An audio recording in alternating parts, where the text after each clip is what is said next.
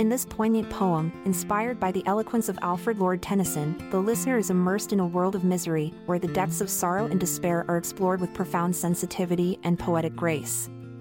Today's poem invites us to reflect on the universal experience of suffering, offering solace and understanding to those who find solace in the beauty of melancholy verse.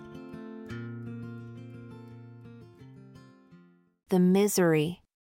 In a land forgotten, midst shadows deep, a soul did dwell, burdened with woes to keep.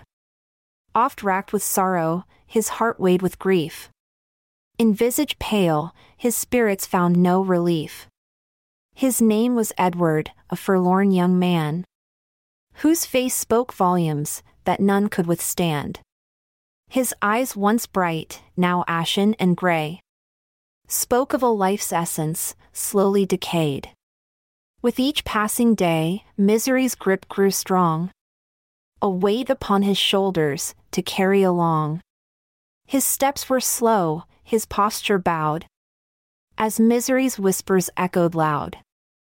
Through fields and forests, he'd roam in despair. With face alight, it seemed not to care. But beneath the mask, anguish would arise. Through clenched fists, tears welled in his eyes.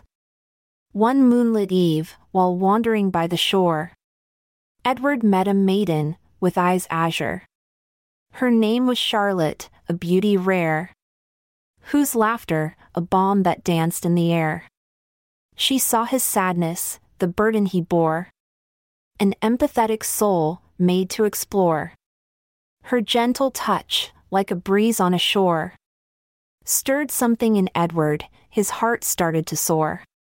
They walked by the sea, hand in hand, with every step, his sorrow unmanned.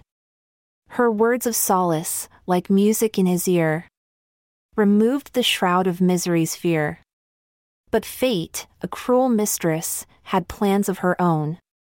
Soon, illness took Charlotte, leaving Edward alone. His heart shattered, his world left undone. Misery's grip, once again he'd begun. Edward's footsteps faltered, his shoulders slumped low. His eyes, empty vessels, failing to glow.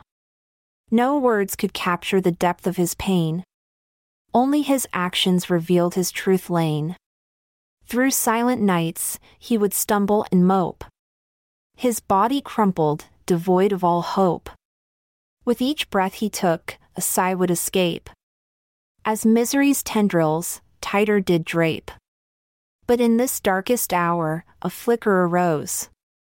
A realization his heart had yet to disclose. Though misery clung, claws digging deep, in his soul, a spark of purpose did seep. Over time, Edward rose from his wretched state. His gaze resilient, no longer filled with hate. He realized misery was just a charade. To own his life, he must not be swayed. And so, he donned armor, both fierce and bright. With a faltering step, he fought misery's might. No longer a victim, but a warrior in his might. Edward reclaimed his life, an eternal fight.